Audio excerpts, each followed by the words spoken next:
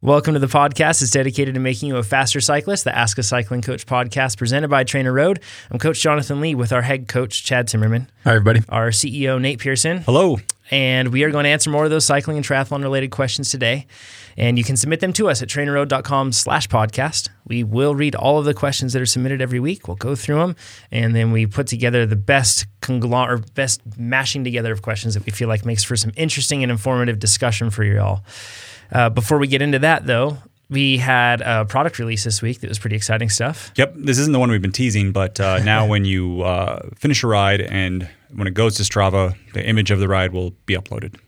So yeah, that's pretty cool. Yeah, it's nice. The thing that's cool about it is when you're doing an interval and you know that people are going to see it afterwards, you're much less likely to bail early. Yeah. So it's cool. And you get to see it compared to what you're supposed to do, right? Whereas before, like, you might be able to drill into the ride and actually see what they did and look at their power graph.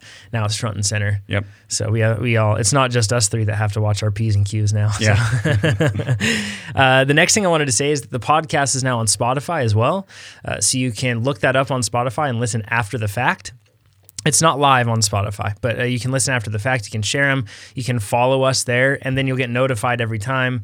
It just kind of sets up right there so that it's in your feed in Spotify, which is pretty handy to have. So if you don't like using podcast apps, you could always use Spotify as well. How do you find it on Spotify? If you just look for Ask a Cycling Coach, or if you look for Trainer Road, you'll be able to find both of them that way. Cool. So, or you'll be able to find it either way. The next thing to cover is there's a big bike race that's happening actually really soon. Not a whole lot of announcement to it, or lead up, I should say. But Peter Sagan has a Grand Fondo series he's doing in California, in Northern California and Southern California. And the northern one is going to be dirt. Southern's going to be road. And it's May 3rd through 5th here in Truckee. So it's about a half hour away from where backyard. we are. Yep. We race on those roads, actually. We do, yeah. And like our weekly race, it's going to be a ton of fun. So it's a mix of road and gravel. A friend of mine who is Kurt Gensheimer, he's the Angry Single Speeder. He helped lay out the course, and that guy knows these roads like the back of his hand. 60 miles, right? Yep, yeah. Isn't there a 30-something mile choice too? Yeah, there's a option that you can do that's going to be, I guess, not only that, I think that, there's a 30 and then I think a 60. So it's going to be a ton of fun. It goes by a waterfall. Cool Today's stuff. the 15th of February, 2018. You can sign up today. Registration opens like 10 a.m. We're all going to do it. Actually, a whole bunch of Trainer Road people are going to do it. I think like 8 or 9 of us. So, yeah, it's exciting. It'll be super fun. So hopefully more people come if you guys want to. Yeah, you can check it out. Go to saganfondo.com, and then you can get the information on it. And if you are planning on racing that, let us know. It should be a ton of fun. It's going to be, it's in a region that's darn near deserted, and it's just like raw La Sierra type of terrain. It's awesome. So going to be a ton of fun. If you're going, let us know, and it'll be fun to see y'all there. So beyond that, though, or actually much closer, we're going to team camps. Oh, yeah. This weekend, you and I, Nate. I'm a little nervous. Like, we're going to pro team camps. We are, yeah. So we're going to the Cliff Bar team camp. We're going to the Mark Pro team camp. And they're both really close. They're like an hour away from each other on the same weekend. So we're going to kind of pinball ourselves back and forth. We're doing like the hard day of one camp and then the hard day of another camp. Yeah, back to back. Yeah. Good luck. It's going to be interesting, and we're actually, so this isn't going to be a live podcast, but this one obviously is, but we're going to be recording a podcast there, and it's not going to be live. It's going to be edited and posted up together after the fact, but a lot of these riders are in different positions in terms of like what they are prepping for the year, right? So some of them want to race, kind of like us, right? Some people are raring to race. In fact, some of the Mark Pro guys, right after this camp, they're getting on a plane to the Dominican Republic for a UCI race over there, right? Mark Pro guys, a lot of them are going to be prepping the Cliff Bar guys are going to be prepping for crit racing that's going to be happening a little more into the summer, right? So, but some guys are prepping for early season races. So we're going to be covering all those differences and how they use a team camp, or in other words, for all of us that don't maybe go to team camps, a good block of training, how we use a block of training differently depending on the demands that our race season puts on us and our fitness. And based on where they're in the season, the Mark Pro camp is more like, let's decide who's like the fastest and more like pecking order. Yeah. And the Cliff Bar, hopefully, is more team building rather than let's see who the strongest is and all that kind of stuff. Yeah, like we're going to have with the Mark Pro Camp, Phil Mooney, the manager of that team or the director, which we actually did a podcast with him that I still feel is like one of our best podcasts. It was super informative. It was really awesome. And he's in the chase. Yes, he is in the chase. And he's an incredibly fast rider himself. He'll drop plenty of the riders on his team, which is pretty awesome. So he's got a pretty impressive list of Palmares. Yeah, he's an awesome rider. So, but we did a podcast with him last year around this time, and we talked all about team camps. He's actually scheduled a 20-minute individual hill climb time trial. And then I think there's going to be another like 20-minute hill climb group time trial that we're doing too. So, and then we have, I think it's like a 16-mile ride. So it doesn't sound that long, but it's like over 7,000 feet of climbing at 60 miles. If I'm within 1 minute on some, like one of those riders in the climb, I'll be so proud of myself. Exactly, right? Yeah, and they do have some guys that, once again, are not prepping for climbs at all, right? They're just prepping for flat sprints and crits. Mm-hmm. So then we might have a chance. Maybe. Who knows? You never, probably not. But anyways, that's going to be a lot of fun. So stay tuned. We'll be having some Instagram content too from these camps, trying to give you guys some insights into this stuff. And stay tuned for that podcast when it goes up as well. And then are you going to race the crit Monday? No, I'm not. Okay. Yeah. I think I'm going to race a Cat 5 crit Monday. Oh, Cat 5 crit are scary words right there. Scary I know, pie. Scary pie. It's called the Cherry Pie Criterium in Napa. It's like an early season staple in the Northern California region. Yeah, it's been around for a long time. But as Chad said, it's known as Scary Pie. It's just early season, so a lot of people are shaking off the cobwebs, haven't really settled into they're rekindling their skills. So a lot of people, that's a good point, is if I wanted to be safer, I should skip early season crits. Generally, right? That's where the most crashes happen. Yeah, but you are bringing a lot of fitness into the early season, so it's kind of hard to... I know, I'm excited, right? It's kind of hard to pass upon these opportunities, Like you said, I think that two factors go into making early season races potentially dangerous. Like you said, a lot of eager beavers out there, perhaps riding over themselves, not thinking things through quite as well. But they also, a lot of the time, they get out of experience in a group scenario or in a race group scenario. Not just a group scenario, but a race group scenario. And you build this fluidity after even a short period of time, and even you if lose it's just a matter of relaxing, just learning to just the ebb and flow of mass dynamics. It's like dancing.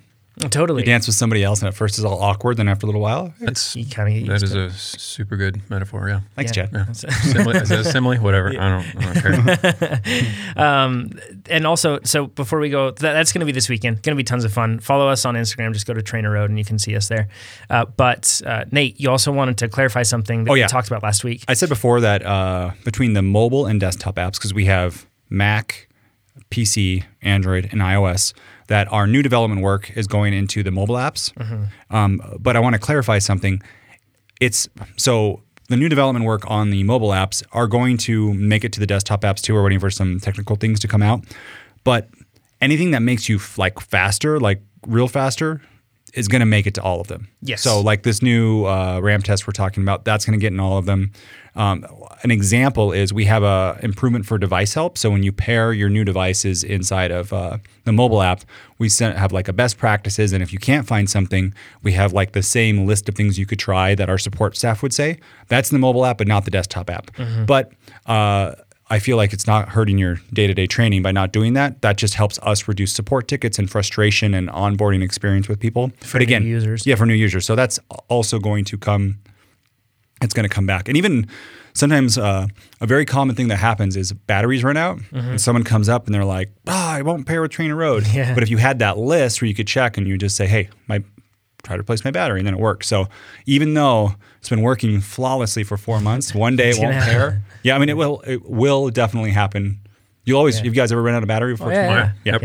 Toddler unplugs the trainer, happens too. So and you don't know about it. Never had that happen, but yeah, exactly. So you get the same benefit in terms of whatever app you're using. If it's a Trainer Road app, you're going to have the same training benefit. Yeah. Also, Chad, you've been doing or testing out kind of a different workout structure or strategy, and some people were sending in some questions on it because once again, our Strava rides are heavily critiqued. If we do something different, or if we, heaven forbid, we don't stick to the plan, then we hear about it. But you were doing something kind of interesting. Yeah, so I'm not exactly testing this out. It's not as though I have to suss this out to see if it actually works. I know it works. I'm doing it more as a matter of I'm getting over an illness. So I got a little bit of stuff in my chest still, and I'm just trying to keep the intervals shorter so that it's a little easier on my body, a little easier on my lungs in particular. But it has brought up questions, why? Why am I segmenting these intervals like that? Instead of doing a 3x15, 3x18, 3x20 sweet spot workout, why am I doing them in 4 and 5 minute increments? Yeah, so you're doing 4 and 5. Sorry. And Yeah, then exactly. how long is the break in between them? Short. I think I started with minute ones and I'm down to 30-second ones now.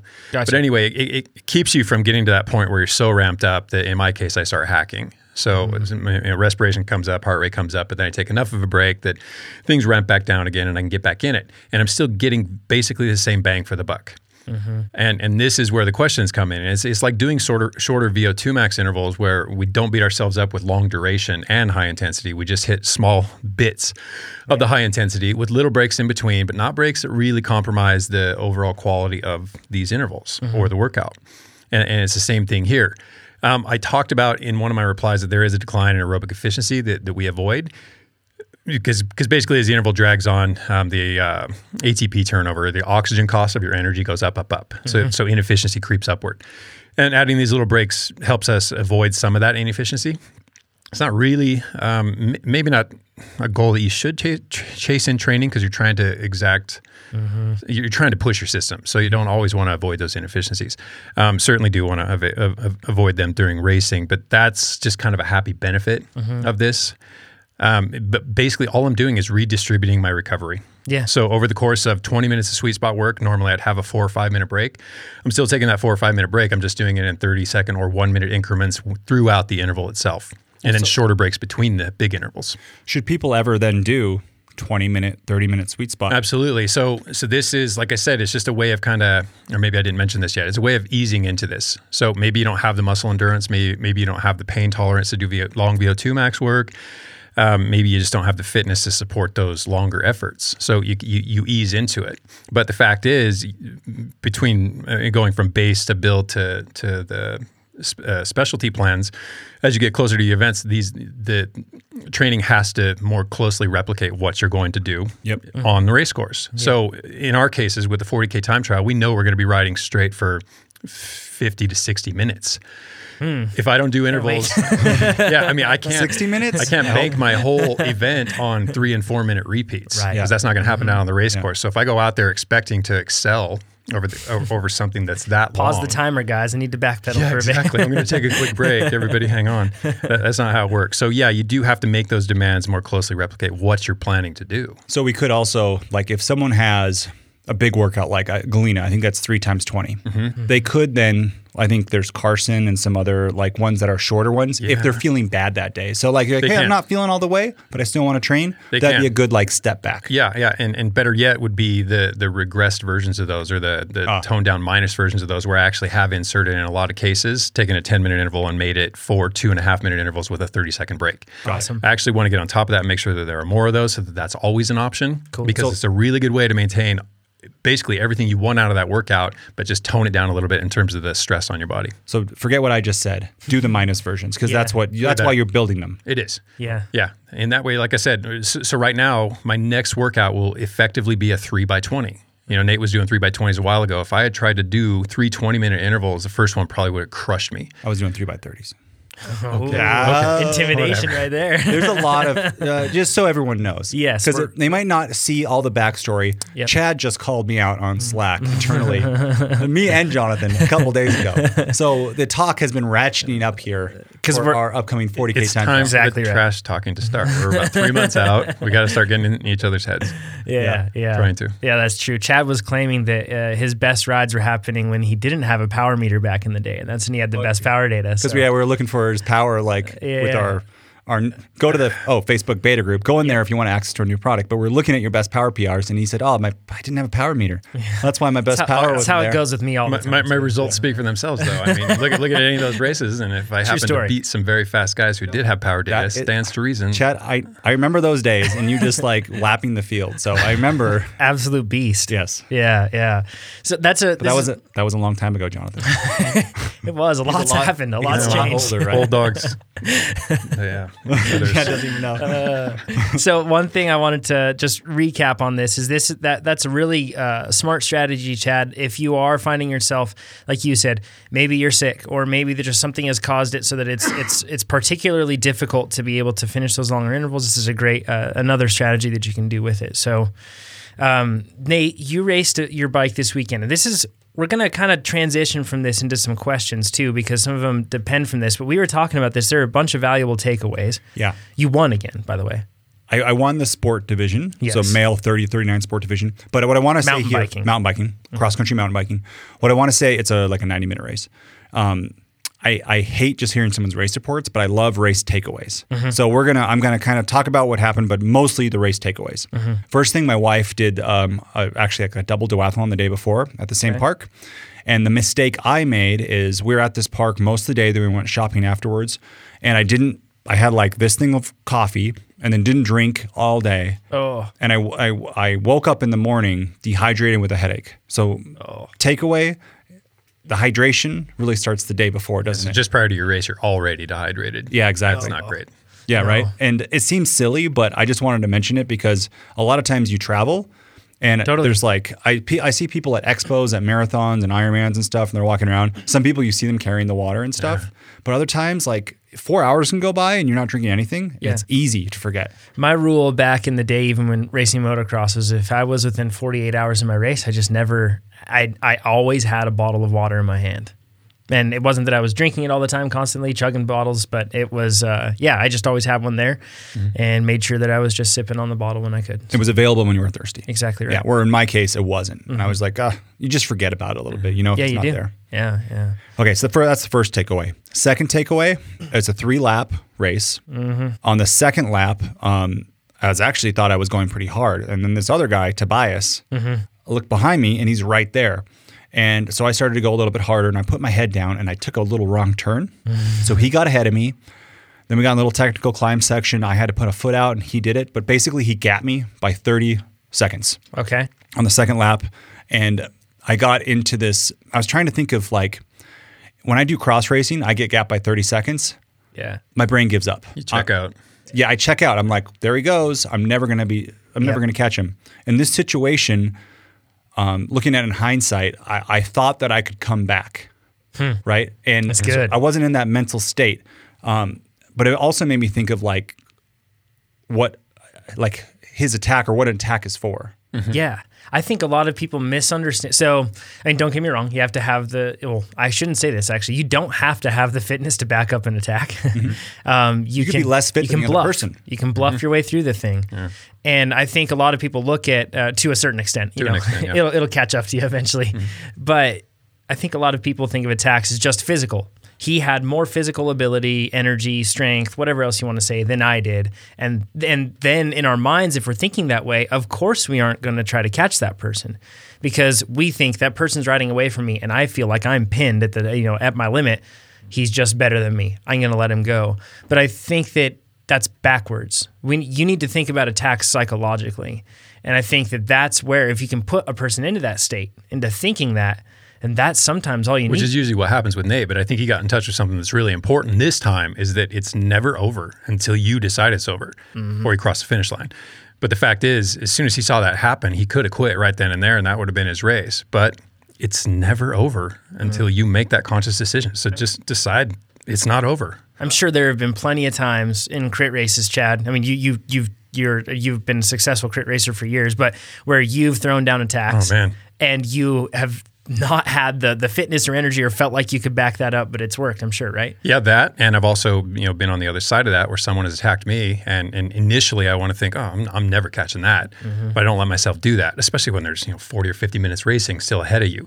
But that's when it can really get in your head because it's so early in the race and you're already feeling like you've been beaten. That's a hard thing to rally from, but you just can't let it get you down. You have to accept that there's a lot still to be done. So I like the idea of the takeaway being the purpose of attack is not just to get the physical space, but to put the other person in a mental state that they think they can't come back. Exactly right. Right. So that's why when you attack, a lot of the time it's best to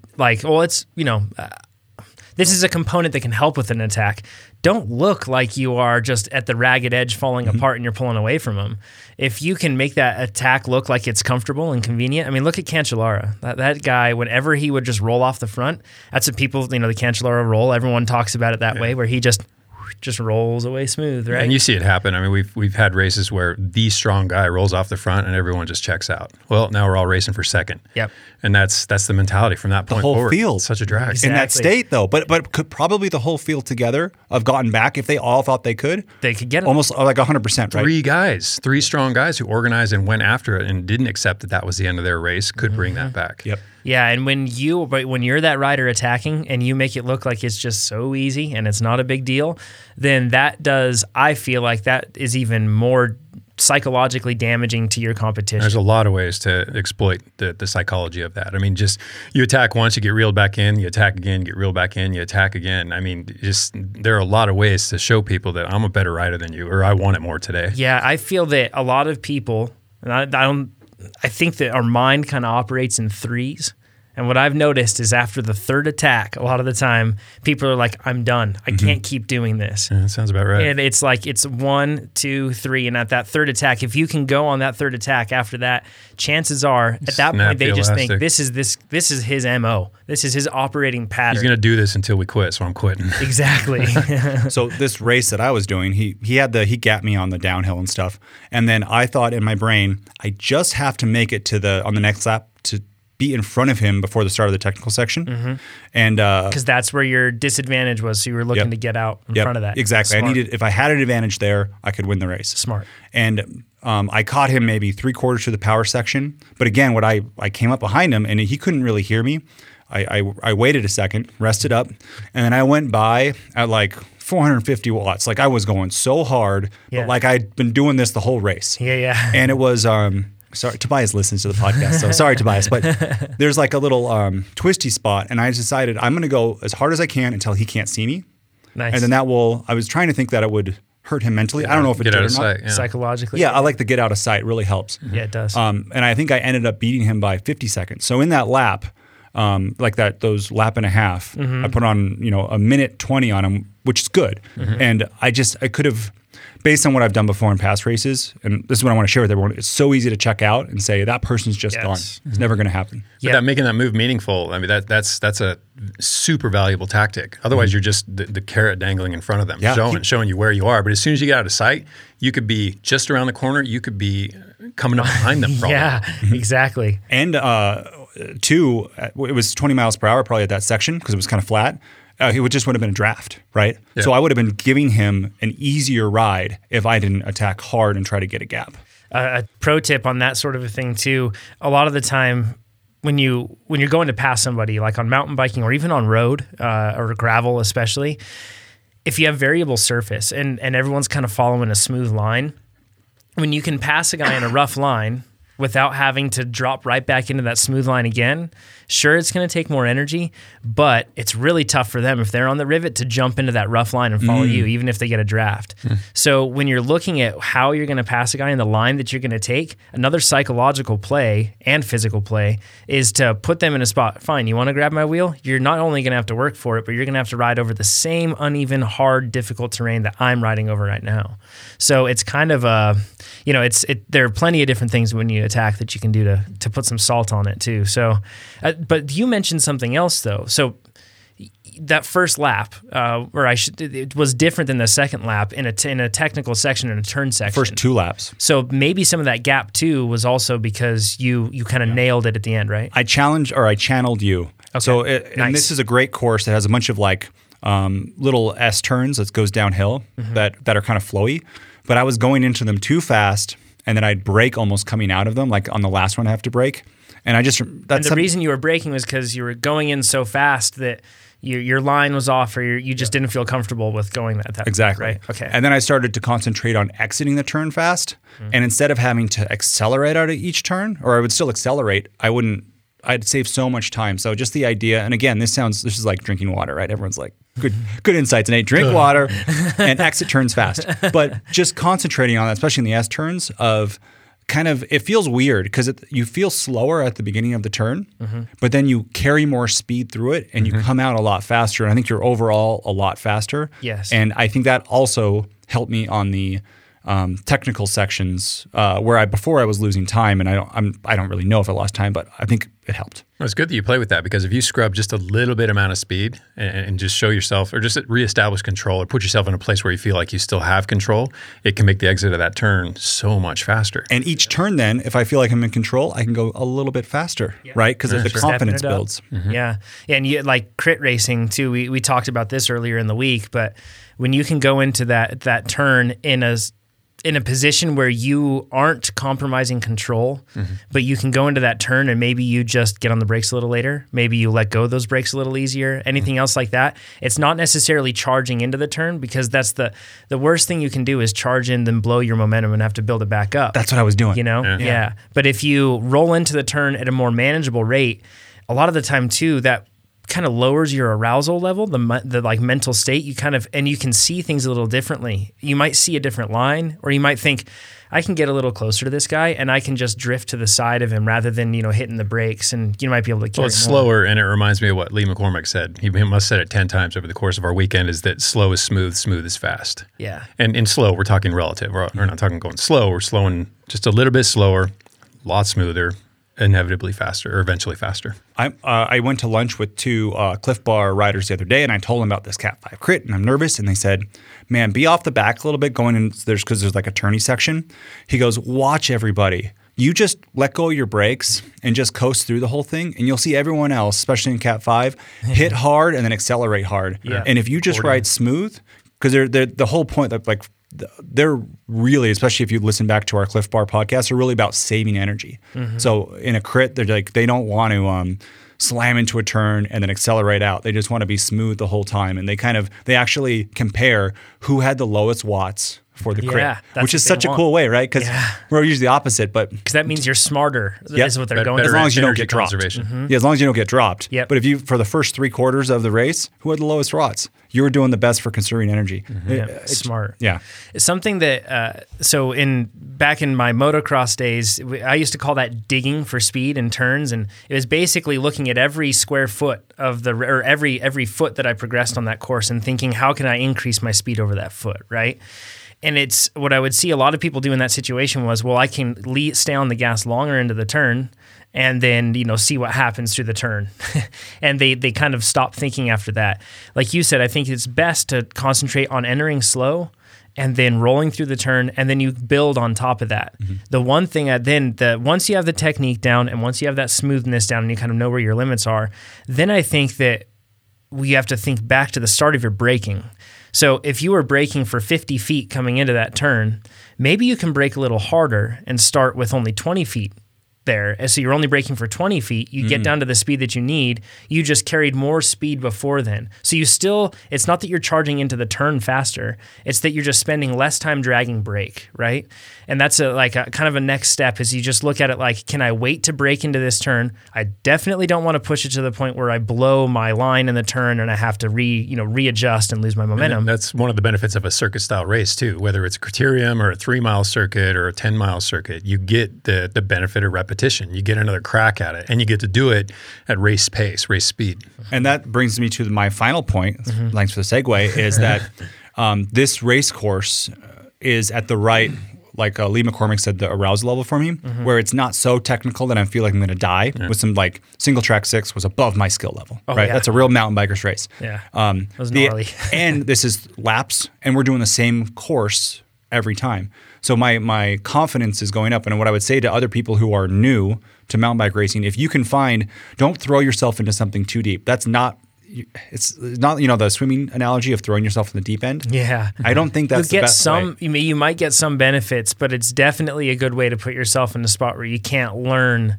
It kind of blocks you from blocks the receptors. You don't learn to descend fast by just going out there and hitting that top speed on the first day and just hoping for the best. Yeah. Like skiing. You gradually work it up. Yeah. Here's a double black diamond. Go. Yeah. Like that doesn't happen. No. But I think though with mountain biking, it's more likely because friends take friends and they go on things and people get into skills where there's a double black diamond and you're brand new and you're like, no, that doesn't sound right. Right. But especially too, if you have a fear mindset that I think I have that I'm trying to overcome, it's even more so that you get into like a locked up state, like physically, and you don't want to do it. Even road riding, racing. My wife's got a little bit with outdoor riding with packs. Someone crashed in front of her. Yeah. I told her she needs to ride in some outdoors a little more. Ease back into it. Yep. Yeah, I think that's key. It's really cool to watch too, to see you find races that are like in your, and it's not that you're winning these races. That's not why they are. Because you might, let's just say there's a technical race, but you manage to careen your way down this thing out of control, but still at a decent enough pace to win the race. It doesn't mean you're going to be getting the benefits. It doesn't do a whole lot for your confidence just to survive it. Exactly. So it's not just that you're winning these races. It's much more focused on the fact that the terrain is allowing you proper growth, which is really cool. That is the key takeaway. The terrain is allowing proper growth, but it's not also boring for me. Yeah. It's very, very fun. Yeah, it's at that proper rate. Yep. It challenges you, but it doesn't terrify you. Yeah. Pretty awesome stuff. So if you're looking for races, keep that conscious. Exactly. Yep. Yeah, absolutely. So kind of retouching back onto the pre-race nutrition planning thing that you mentioned the day before with hydration, Tom has a question about that too. He says, "Hi guys, love the podcast. I have a few circuit races and crits coming up lasting about 1.5 to 2 hours, which require me to get up and leave the house by 7 a.m. for a 10 a.m. start. And I wanted to know what the best nutrition strategy is to make sure I'm fueled for the race. We face this problem pretty regularly here in the sense that a lot of our road races are over the hill, so a bit of a commute. It says, currently I'm thinking of eating some slow-releasing energy foods such as eggs on toast at 6:30-ish or having a fruit smoothie with some oats, bananas, blueberries in it before maybe having a gel after warming up before I race. Is this suitable or is this a suitable strategy? Many thanks, Tom." Yeah, so we all have something to contribite on this. Let me kick it off just by saying, just by stating the goals of sports nutrition. I mean, we basically have three aims: replenish glycogen, assuming there's any depletion, repair muscle damage, and synthesize new muscle.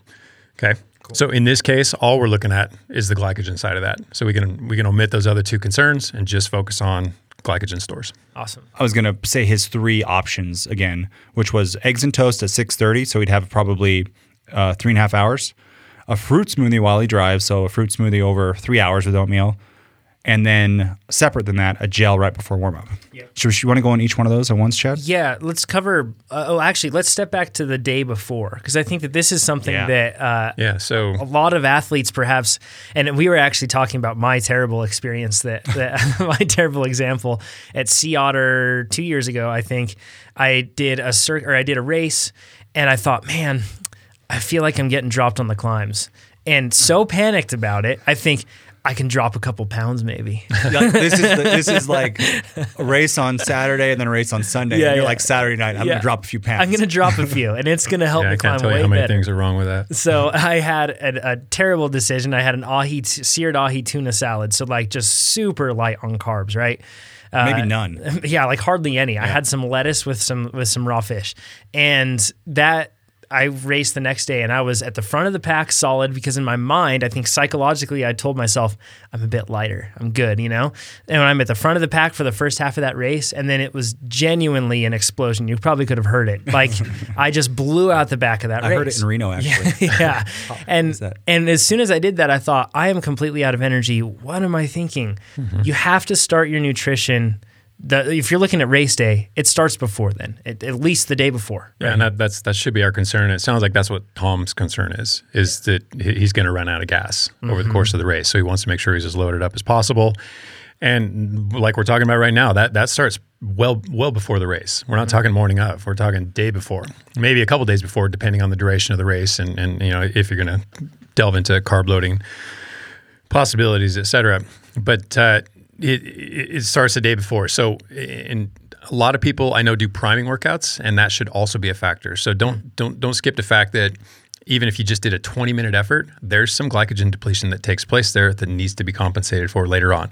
So just keep that in mind as well. I've totally been experimenting with this, and I haven't found an upper limit where like the day before or even like the few days before, I've eaten so many carbs, as long as they're not like Yeah, you're not Oreos eating. and Yeah, Twinkies. yeah, yeah. There's not really evidence of an upper limit. I mean, it's really what your stomach can tolerate. And then if you're comfortable with maybe adding a little bit of fat mass, you eat too much carbohydrate, it gets stored. Big deal. You carry an extra third of a pound into a race, but you're completely topped off. Yeah. I want to say that Kenyan runners are they're doing like 3 or 4 hours a day, but it was like 10 grams per kilogram was like the limit for them. It's a lot. Yeah. That's a lot. They do a lot of work. They burn a lot of Yeah. calories. And I just want to reinforce, we've mentioned this a lot, but when we say carbs, I know carbs are associated as being evil. And a lot of people think carbs, they think of Froyo, Oreos, and Coke. they think of chips and refined Coke. sugar usually. Donuts. Yeah. That's and when you're taking on, we're talking about high quality carbohydrate from fruits, from vegetables, from Even those oatmeal. lower quality carbohydrates have their place. Yeah. We'll get to that They when we can get to get the you energy by, gel. Yeah. Yeah. So when you're talking about loading up, you're not just not getting a big old package of double stuff Oreos. Sweet potatoes with black beans, oatmeal, a bunch of fruit, carrots, sugar snap peas, stuff like that. high quality food. Yeah. Yeah.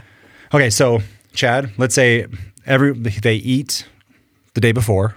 Let's go back to his question now. What do you think he should do the morning of? I think as long as he addresses nutrition properly the day before, he's pretty close to topped off as it is. Over the course of the evening, he'll sacrifice some liver glycogen, so get up and restock that. And he's got the advantage of being a few hours out from his race, so he can do that. What was he talking about, 6:30 in the morning for a 10 o'clock race?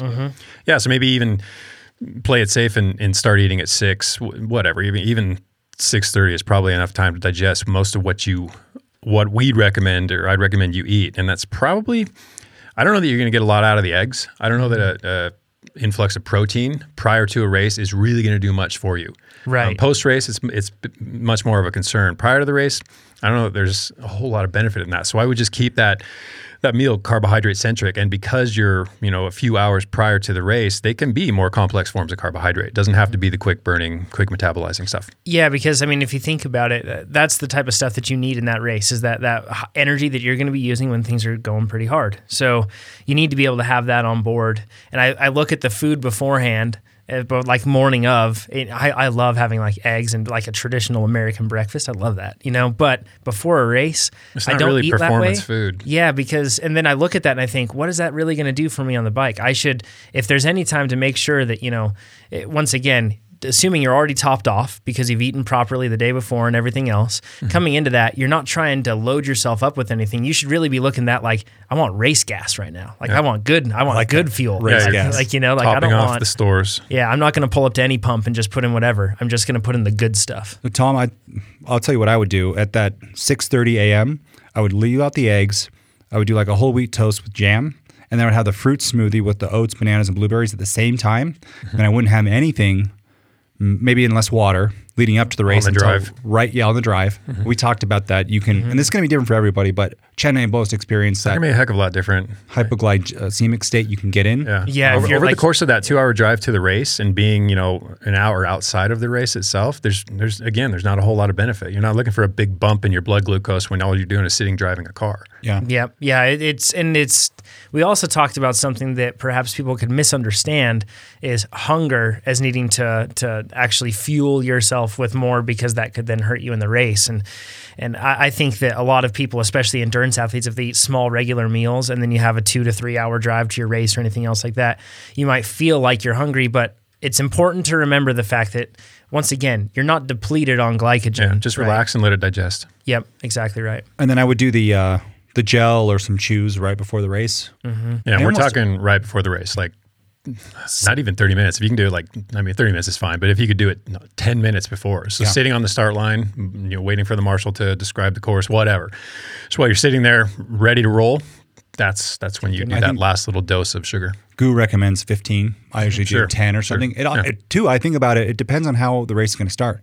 If the race is going to start blown up, or the race is going to be a rollout for 20 minutes, then I might do it right before. I'll even put it in, I'll zip up my jersey and kind of put it right here, so I don't forget it. Yeah. And I just eat it, and then as long as there's some trash, you're okay. Yeah. If it starts, and also I guess keep in mind the type of race that you're doing. If you're doing short crits or anything else, or if you're doing something like a long road race, right? If you're doing something that's like a shorter crit, and that as soon as that thing drops, you're going to be pinned. It might be tougher for you to perhaps process that if you're just pushing all that blood in your body is just going to your muscles. So you might not, and if it's usually that's a shorter race usually. So you might and not something need like a a whole gel is going to break down quickly anyway. I mean, it doesn't require a lot of digestive resources to get 70 calories worth of almost already chewed food through your system. Yeah. I guess thereafter it's all, and we won't delve into, I guess, fueling once the race is continued and you're going on. I feel like this is probably, if so much of nutrition, if you're trying to solve the nutrition problem once you get into the race without having any attention put in beforehand, you're late to the bus, so to speak. You really have to front load that one to make sure that you're planned. And it makes, I think, a lot of people, myself included, for plenty of years, I was blaming my mid-race nutrition on problems, but whether it was performance problems or it was gut problems or anything else. But really, if I would have just fueled better coming into it, then maybe I wouldn't have needed to do that. And Tom says, I have a few circuit races crits coming up, which says he has room for experimentation. So make this the learning process that it ought to be. Try things that you think are going to work, find out whether they work or not. Try with workouts. Yeah. Yeah. Absolutely. So Good opportunity. Totally in a 90-minute workout, you're probably not going to run out of glycogen. But I've noticed, man, the more I start to fade though. Yeah, you feel so much stronger. And when you finish, there's this psychological benefit too. When you finish a workout and at the end, you're not like super cooked. There's a massive physiological benefit too, which we'll cover in a question coming up. And then the next workout's easier and the next one's better. Eat some carbs. It's much better. Let's get into Matthias's question. He says, hi, Chad. This one's specifically for Chad, perhaps. He emailed this to me. Okay, gotcha. He says, in one of your last podcasts, Nate and you mentioned that over-unders and VO2 max intervals are the best way to increase FTP. His question, though, he says, are VO2 max intervals more effective than over-unders since you're spending a reasonable amount of time at VO2 max? Yeah, I almost wonder, did we say improvements in FTP or just improvements in fitness? I'm not sure. It doesn't really matter. Sometimes it's helpful for, I do this, I recommend that people do this, is to take a step back from what exactly you're trying to address. Don't concern yourself so much with power, VO2 max, or FTP, or aerobic base. Simply see it as work capacity. Am I capable of doing more work? So in the case of something like over-unders, last week I did 10-minute, now can I do 12-minute over-unders? There's improvement. You improved your work capacity, your general work capacity. With VO2 max efforts, used to do them for 2 minutes, now I'm doing 2.5. Used to do them at 120, now I can do them at 122. There's an improvement in work capacity. It doesn't always have to be so finite, and it doesn't always have to be tied to FTP. Small changes too, especially when you're talking about VO2 max and it gets closer to threshold and then above threshold. We're not talking like now I can do 50% more, so that's a benefit. We're talking small percentages. So I'm not super concerned with just bumping up FTP here so much as improving fitness in some way. So with VO2 max, we're trying to, I look at anything done, Sweetspot qualifies, anything done below threshold as elevating fitness at threshold, also FTP, from underneath, pushing it up. Whereas VO2 max kind of pulls it up from above. And that's really just tied to the intensity. And certain things go with that intensity. Can you explain that more? What's the extremely pushing and pulling? It's almost like a structural reinforcement when you go at it from below. And it's lower intensity. So you can do more of it and you can more gradually reshape the system. Whereas if you do the high intensity work, it's obviously more intense and it's quite a bit more destructive in terms of cortisol, just various things that happen when you work with high intensity, antioxidant release, which we'll talk about soon too. But it's just different forms that basically have the same end game in mind. Okay, I'm going to say it a different way, and I might say it wrong, so correct me. Okay? VO2 max raises how much aerobic power you can do, and then threshold is how closely you can work for that aerobic power for a long time. Yeah, that's true too. But I'm talking on the more extreme end of things, aerobic base work. So working for long periods of time at 60 to 70% has much of the same effect at working for short periods of time at 120%. Same end game. Maybe less so once we start to delve into stuff that's a little closer to threshold, like sweet spot and threshold work. In that case, we're trying to improve muscle endurance or stamina, or the time that we can spend at that same percentage without changing the percentage, just increase the duration. His next question, and he kind of ties this in, he mentions that he is doing a workout in a specialty plan that he did in a build plan. He says, if you're riding the same two workouts in the build and specialty plans, their impact on fitness must be the same, especially given the fact that you started the latter plan with a newer, higher FTP. Or is it less about the individual workout itself and more the progression in training stress that leads to higher fitness levels? So the main question here is, same workout, I'm doing it in different phases of my progression through my training. Why is that? Why am I not doing different workouts? Matthews, understand that the same workout can fulfill numerous criteria. It's not always aimed at one particular thing, and certain things carry over across different training phases. The build is focused largely on increasing your conditioning. Whereas we get into specialty phase, we're looking at refining what you can do, but also maintaining that conditioning that you developed prior. So some of those workouts that you saw earlier, we might see them again because they're aimed now at maintenance. You don't want to slide. You don't want to lose any of the stuff that you've already established. And so we'll touch on it here and there, and sometimes I'll recycle the same workout that helped you develop that fitness in the first place. Yeah, not only maintenance, but maybe that workout is very apt for the type of racing that you're going to be doing. That's another thing. Right? There might be some aspects of it that really carry over to the specificity of your events. Yeah. Yeah, and I think that that's really important for people to recognize is that, as you get closer to your goal event, your work should start to reflect the be more specific to what you'll be doing on race day. So that workout that you may have done at a previous time, it's actually perfect for the type of racing you're doing, right? So it doesn't necessarily mean that there aren't workouts that are base workouts and you never touch them again, and there aren't workouts that are build workouts and you never touch them again, and specialty ones that you never touch. We're talking about trying to trend that fitness in the proper direction, and we do it through many ways. Yeah, we're addressing conditioning in one way or the other, either establishing it or holding on to it. Gunther says, I'm new to Trainer Road and want to thank you for a great training tool. I'm a lifelong cyclist and triathlete, on and off. I've been off for the past 7 years and I've put on a lot of weight. But thanks to Trainer Road, I've taken off 42 pounds. Attaboy. Way to go. Way to go, man. That's awesome. That's You know how fast I'd be if I lost 42 pounds. That's a 6-year-old. Kept my threshold the same. I was going to say, that's got you in trouble the past couple of years. Yeah, try it, Chad. I did. You did, yeah. He says, my question is related to warm-up prior to a triathlon. My goal for the year is to do a sprint triathlon. What is the best way to warm up? Should I swim, go for a ride, or a run? Thanks again, and have a great night. And I want to just touch on this really quick. We never talk about warm-ups really within the context of triathlon specifically. It's usually within cycling, That's so a tough one. good opportunity. Tougher. So there's different levels, and I've seen what pros do, like Chris McCormick, and I've actually seen him do this in a sprint, is he does it backwards. He goes run first, then rides, then swims, and then races. I think most age groupers don't do that. One thing you can do, it is kind of important though, because if you go for the run, you get the porta potty, little extra stop, which is very important in triathlon. You should always go for at least a quick bike ride to check your equipment before a triathlon. Yeah. That's huge. How many times do we see, even at Kona World Championships, how many riders were having very basic mechanicals as they head out? Someone couldn't, shift through all your gears. We saw somebody, she Stuck couldn't in the shift. big green going up. Yeah. Palani. Yeah. Anyways, do that quick check. But the most important thing for all age groupers, if you skip all of that, and maybe all of that too is not really warm up, is to do the swim warm up.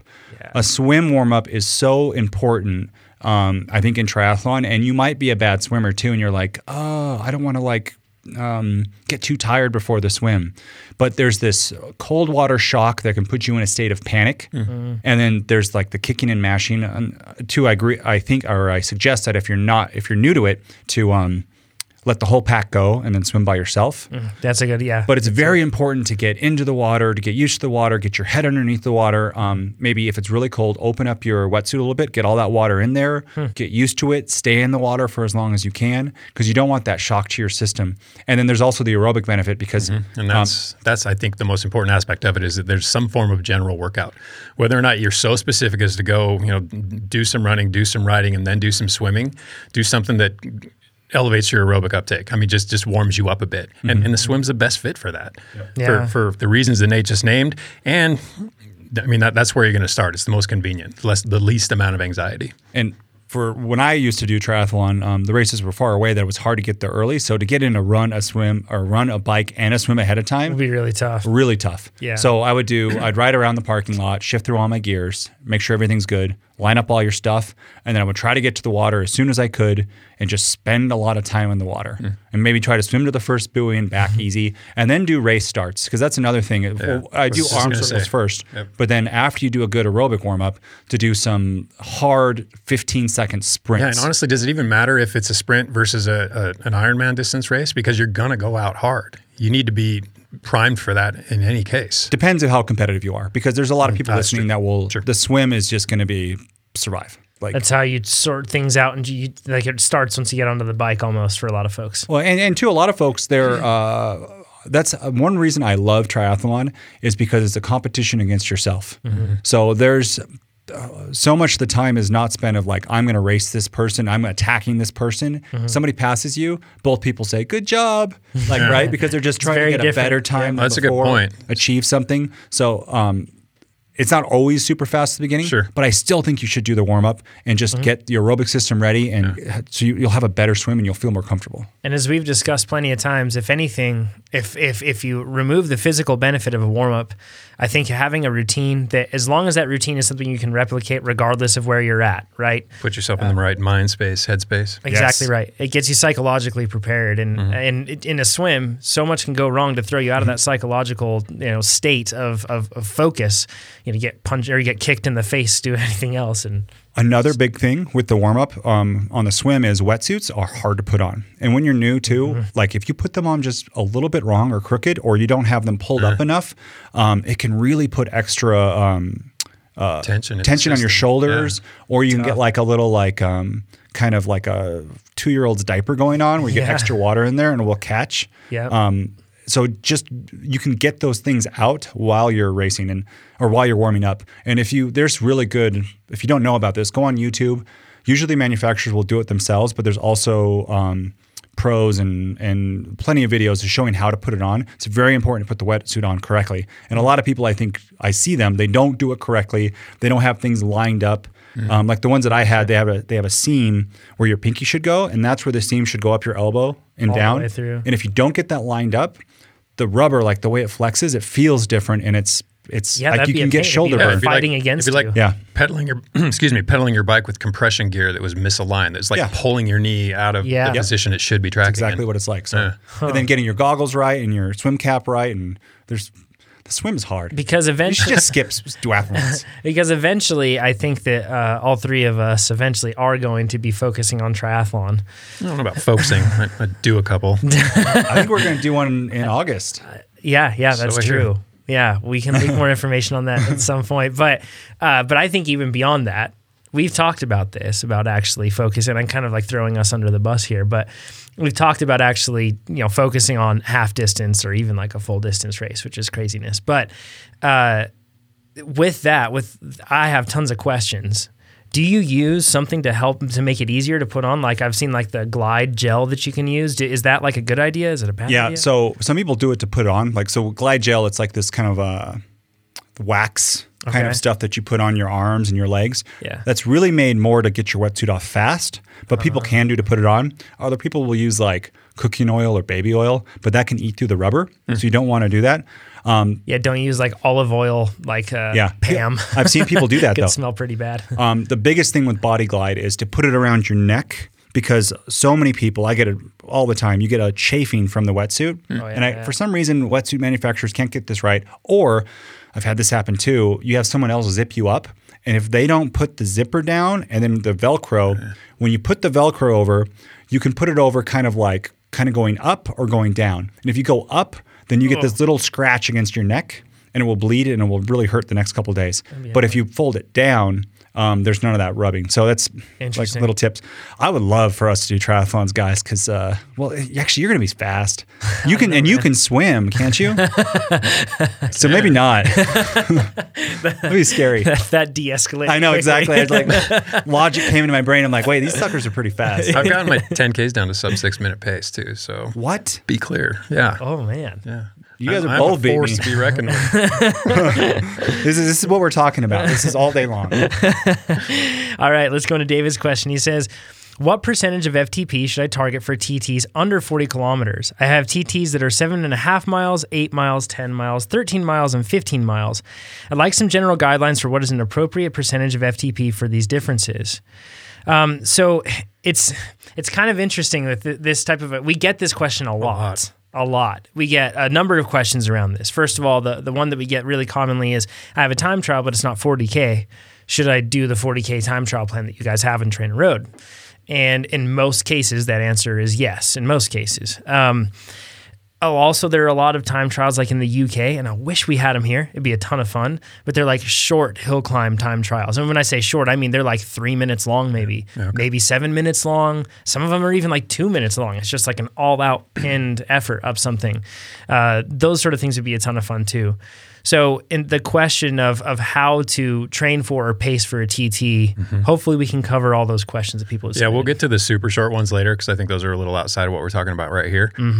David's talking about the shortest event being 7.5 miles. And really, I don't even look so much at the duration of the event the distance of the event as the duration. Because, I mean, consider a flat course versus a hilly course. I mean, 3 miles on a flat road versus 3 miles up a hill.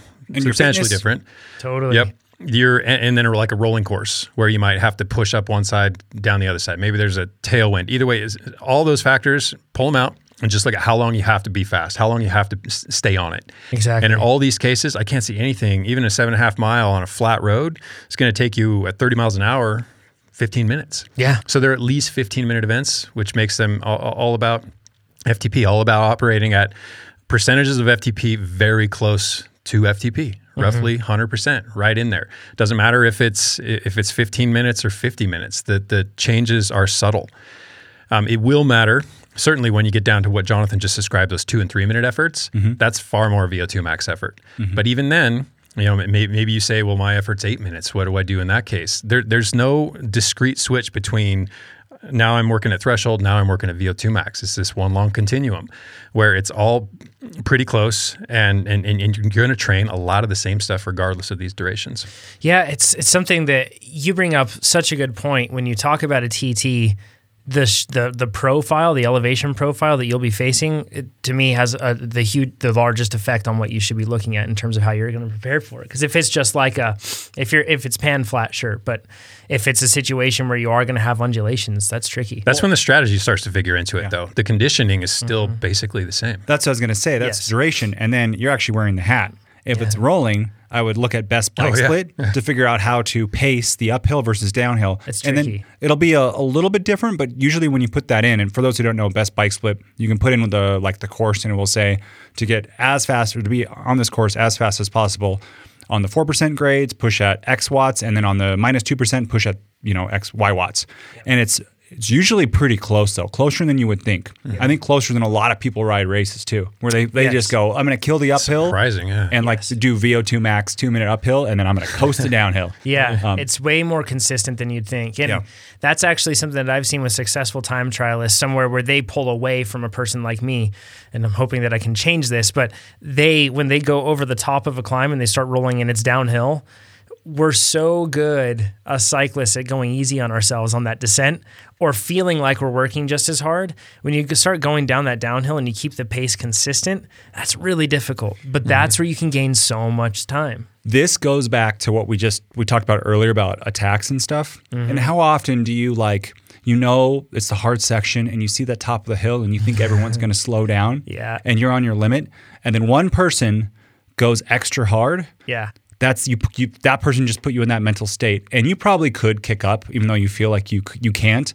But it's the opposite where you think there is like relief coming, and then it gets pulled away from you. Yes, that puts you in a deeper mental state of like wanting to give up. Yes, right? And it's not. Whenever you look at pacing, and I'd recommend using best bike split for your specific races, and then just remember the fact that you'll have to, that's an ideal plan, and then you'll have to adjust it for yourself. But the one thing that you don't jam it on the climbs as much as you think. Well, it's for TTs. Yeah, for TTs. You don't jam it as much as you think on the climbs, and you work way harder over the top and down on those rolling hills, on those descents. And that's the best way.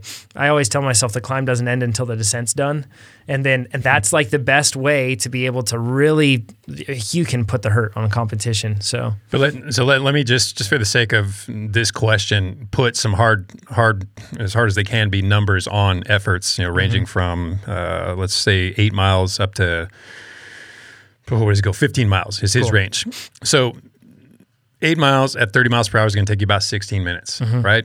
15 miles at 30 miles per hour, and it's fast time, but just easy math on that, it's going to take you 30 minutes. So we're talking 16 to 30 minutes. The difference in percentage of FTP, Maybe you ride at 105 or 106 for Yeah. that 16-minute effort. Maybe you ride a little closer to 102, 103, 104 for that 30-minute. I mean, what I'm showing here is it's super granular. There's not big really changes in any of these. Whether you're out there for 15 minutes or 45, not going to be a big difference.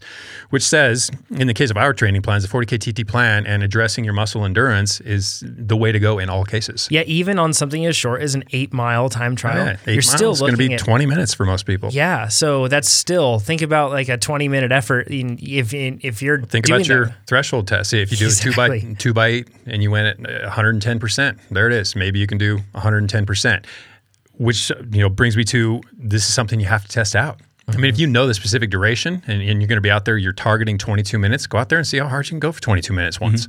Get a sense of it. The worst thing you could do, Chad, for that 30-minute time trial is you start at 110%, right? Just blow up. Because then you're not going to hit 104 for the whole thing. Yeah, Like and that's you're just time trialing 101. Yeah. You don't start any higher than, try not to be too optimistic in those early minutes. But I think, though, for you, for 40K TT, you can start 380 easy. Yeah. You're a big, strong man. 300 FTP, yeah. Yeah, you're a big, strong guy, do so that. you'll get that sub 50-minute TT. Yeah, You'll bank some time. You say you want a legit victory, not a hollow one. So let's try to keep that in mind. Okay, start at 280. This next question that we have is from Alex, and it's one that we get somewhat regularly too. We've addressed this a number of times before in the podcast, but it's worth addressing again. He says, I like using erg mode on my Wahoo kicker. And just to explain erg mode, if you have a smart trainer, erg mode with trainer road, what happens is that trainer road controls the resistance of that trainer so that you're riding at whatever power target you should be riding at, regardless of gear or cadence. So that's what erg mode is. And he says, I like using my Wahoo kicker, using the kicker as the power source, since it seems to stay at the power target way smoother. We're going to come back to that in just a bit. He says, I have a power meter. Should I be using the power meter instead, as this is going to help more with outside training? There's two things here. Yeah, you choose which one you want to address Choose first. number one. Okay. I love the guys at Wahoo Fitness, but they are lying to you about how smooth that power is. It is too smooth. And they released a software update for about 4 days once where they took away the smoothing and they got a whole bunch of backlash because everyone goes, wait, you see my real power, and it goes up and down, and it's more like an instrument, like Jagged. Yeah. it's very jagged, right? And in that moment, people probably didn't say, I see my real power. They probably think it's all over the place. They say it's Something's broken. Exactly. So seeing that smooth power output, I think there's a psychological benefit. And that's what people are getting out of this. And so don't think that it's locking you in any better. Because then if you pair it with Trainer Road, if you pair a power meter at the same time and the Wahoo kicker, we're still telling the kicker to say to lock you in at 200 watts, but then the power meter is being recorded as the power source. So you'll see your actual power. And even as the kicker just rides there steady, you'll go up 5 watts, you go down 10 watts, you go up 5 watts, you go up 3 watts. And something that helps people who aren't used to this is you put on power smoothing in the app, and you can go up to like 30 seconds or something. I use 7 seconds.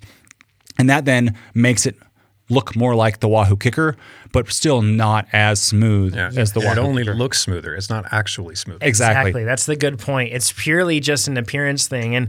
And one thing I just want to reiterate though, for what you were saying, just to make it clear, you'd have the smart trainer paired and you're still controlling the resistance that way. But if you were to graph that power from your power meter, you would see that even though one looks smooth, the reality is very different. Yep. And Wahoo's not the only trainer company that does this. Other ones do it to different levels.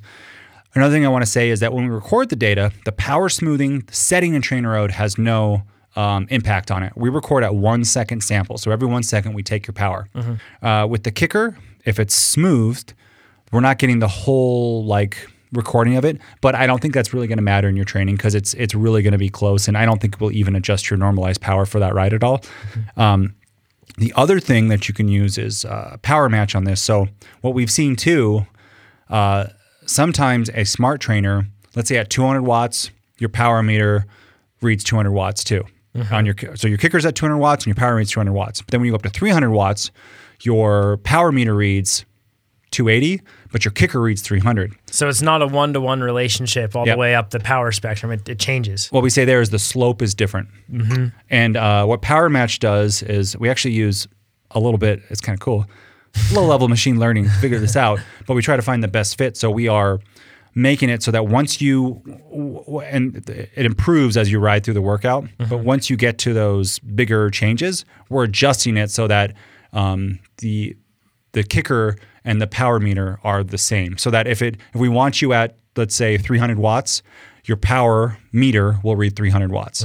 And we're doing that throughout the workout, and we've tweaked it many, many, many times, and we're always trying to improve it. But I think it works pretty darn well right now. Yeah, I got to admit, I had my gripes with Power Match in the past, but I don't have them anymore. I absolutely love it. When we did the machine learning thing, it helped a ton. Yeah. And I think something for people to know, if you pair your smart trainer and you pair your power meter, Power Match is automatically going to be on too. So you don't have to like flip any switches or anything. It's already done for you, which is pretty cool. So, and then the last point is, I think for recording your data, yes, use the same power meter inside and outdoor. Yeah. Because if there is that difference in between at 300 watts versus your power meter, that's where you want it when you actually, sorry, I'm skipping around here. If there is a difference in the slope between your trainer and your power meter, you want it to be consistent in indoor and outdoor. So when you go outside, 300 watts feels the same as 300 watts inside. So yes, use your power meter. That's why you bought it. And then just put maybe lots of smoothing on. The only other thing is afterwards when we display the graph, that's a different amount of smoothing depending on how many pixels are on the screen. And so it might look a little more jagged than it got than you were while you're working out. But don't worry, it's fine. Yeah. You're doing great. And don't, once again, don't worry about your graph being variable. That's normal. Like that is the normal. So if that happens and if you're bouncing around a bit, don't worry about it. Smooth graph is a lie. Yeah, exactly right. Yeah. It's just pretty. Let's get into Ollie's question. Real pretty though. and sorry, one more thing though. Yeah. I don't think you're losing, as long as you, and two with your Wahoo kicker, calibrate it, do the spin down. And I think you can use the Wahoo app, and there's their advanced spin down still. But anyways, you should do the things that Wahoo says to calibrate your trainer so that you don't have those slope differences. Right. We've noticed that not everybody does that every ride. Yep. And I don't think you're losing anything by having the smooth display while you're riding either. So I'm not like you're not saying a kicker is bad. So you want to calibrate the kicker every single ride? I would do a spin down every single ride. Yep. After about 10 minutes of warm up, do a kicker spin down if you're not using Power Match. Yep. So if you're just okay, I gotcha. If you're using Power Match, it doesn't matter, right? Because you don't need to do that. It's pretty awesome. Yeah, exactly. But if you're only using a smart trainer, any smart trainer that has calibration, not all of them have it. Do that every ride. Yep. Okay. I agree with that. After it's warmed up. Okay. Ollie says, I've read that multivitamin supplements lower the oxidative stress on your body and therefore reduce training adaptations. However, they also can boost the immune system. Do the advantages outweigh the disadvantages here? Question. Berry smoothies. Ollie. Berry smoothies right here. This sent me down a rat hole, and I'm not sure I have emerged from it. I don't have any straight answers for you, Ollie. So first off, let's talk about what free radicals are. So working muscles produce what are called reactive oxygen and nitrogen species. So free radicals, these little potentially harmful aspects of exercise that can cause cell damage. They can lend to muscle fatigue. There are downsides to them. It's argued there are also adaptive upsides to them. And the argument is that if we supplement with antioxidants, are we negating some of the adaptation we get from training? They get a really cool name. They sound like a political rebellion group. So sound pretty cool. Yeah. And the argument against exogenous antioxidants, so actually pill form, taking additional outside of what you'd get naturally through diet, is that, and this is a solid argument, is that inflammation steers repair. It tells your repair your body resources, your resources where to go, where the issue is, what needs to be stronger, what I just taxed, what needs to rebound and be stronger next time, and we blunt that response. Oxidative damage or oxidative distress or stress isn't necessarily a bad thing. It's like anything else. We beat ourselves up, our body adapts, we come back stronger, we can deal with it better in the future. And endurance athletes actually have better antioxidative capabilities. We develop those through exercise, and typically it's through moderate exercise. The higher end exercise, the longer exercise is a little more detrimental, and that's where the arguments for antioxidants start to play into it. But overall, the studies and all the confusing it's different in the arms than it is in the legs. Here's what happened with rat muscle. Here's what vitamin C and vitamin E ingestion actually caused greater problems than they solved, et cetera. I just boiled it down to the takeaways or where the consensus lies. Okay. Thank you. And Chad. We appreciate please that. tell us. Yeah, and it's get it through Whole Foods. I mean, Like not the rocket store? science here. Yeah. Whole food items. Okay, that doesn't really clear it up. But the fact is, do it dietarily. Don't do it via supplements. There Okay. are cases for supplements, and it's when people are deficient. I was just talking with Pete about this, and Pete, our Cliff Bar guy, who also has a degree in nutrition. Yep. And most of what we should get, and Nate's a perfect example of this, should come from our diet. There aren't magic pills. I mean, we can supplement to try to clean up certain issues. Maybe if you have something very specific, supplementation might make more sense, but not so much in the case of not everything I read yesterday and this morning with antioxidants. If you can't get it through your diet, it's and when we talk about exogenous supplementation, we're probably talking about one or two, and even a multivitamin doesn't address it in the same ratios. Nature knows how to feed our bodies, or our bodies know how to reap the benefits of nature. We can't get that through these supplements, not as well anyway. So what kind of foods to have the high antioxidants? You'll be happy to hear. Cherry juice, sweet potatoes, two staples of your current diet. I wonder why berries, that is. And really simply, fruits and vegetables. Yeah. Fruits and vegetables. And I know legumes and nuts and stuff like that are also on the list. It seems like you know what you're doing with this thing. I'm Nick. doing it on purpose, right? There's a couple like Acai, I never say it right. The Acai. Yeah, those ones and like goji berries. Those are hard to find, and those are like the ones. But there's a whole bunch of other stuff that has a lot Those of are niche items with like huge markup. I mean, they're just buzzy, so they sell. They're money makers. Other ones that are great though, story. Kidney beans. Like those are not as sexy as acai. Exactly. Sorry. Blackberries, blueberries, even strawberries. I didn't realize Berries. apples have a lot of antioxidants in them. There you go. Like all of these, it seems like, I need to get this like special pill with this certain thing. Yeah. Or I can just eat like the regular produce items that I can get pretty much anywhere in the world. Or at least, I don't really know any of the world, but in the US you can get it pretty easily. Super easy. I think too, the best argument is for this, to eat the foods like this, is who cares about a couple watts here or there? And that's comes a lot saying for me. Yeah, it does. Because I'm really anal about that We've stuff. been talking about shaving a couple watts with a wax chain that's brand new, or one $400 that's been used. pulleys. Yeah. Oh yeah, and then like ceramic speed bearings that are like 1 watt for a bunch of money. But there's so much research saying that eating these types of food in a high antioxidant diet will help you help prevent cancer in the future. Yeah. That is so much better. Bigger picture stuff, yeah. So much better than having a couple more watts exactly. and worrying about it. And I don't think it makes you, I'd argue, so I don't have any science to back this up. It's one of my favorite sayings. Disclaimer. Yeah, but I'd argue like those high carbs and fruits and vegetables, you just feel awesome after you train and you can train more. And maybe it does blunt something, but I'm training more and I'm getting faster. More so than when I didn't eat food like this. Yeah. It's a good point. That's anecdotal, I know.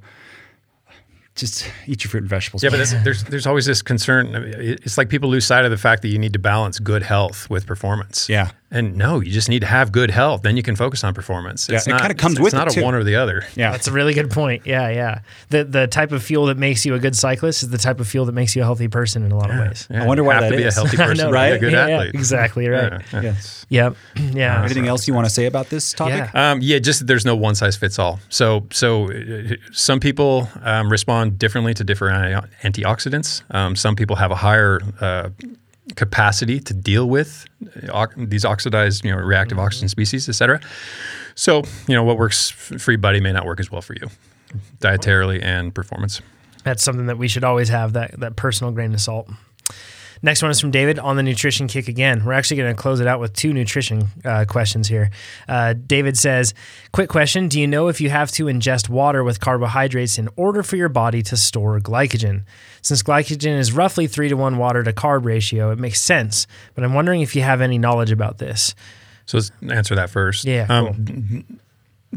One of the steps in glycogenesis or glycogen synthesis is hydrolysis. I mean, the water has to come from somewhere. So they're using water to break bonds to further the whole, making glucose into glycogen. So it is a necessary step in the process. So yeah, you don't necessarily have to ingest it with your carbohydrate, but the water is going to come from somewhere.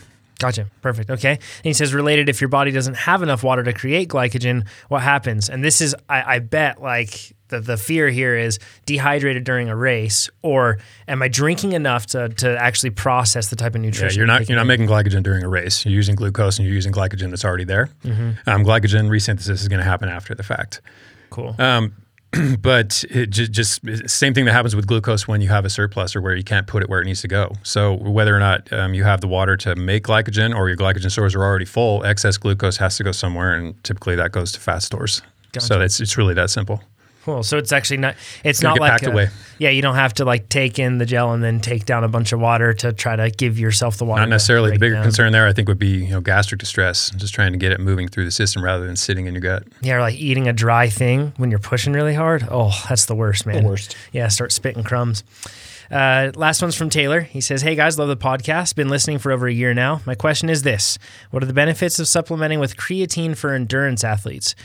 I've read some recent articles lately that there are some benefits when it comes to VO2 max from creatine supplementation. Any feedback on expertise on this would be greatly appreciated. Okay, so from the start, we're endurance athletes. We rely primarily on our aerobic system. The anaerobic system is broken down into two different systems. One's glycolysis, the glycogen we were just talking about, and the other is phosphogens, which is the ATP that's already in the muscle, actually in the muscle fiber, and phosphocreatine or creatine phosphate, so That's CP. some really fast burning stuff, right?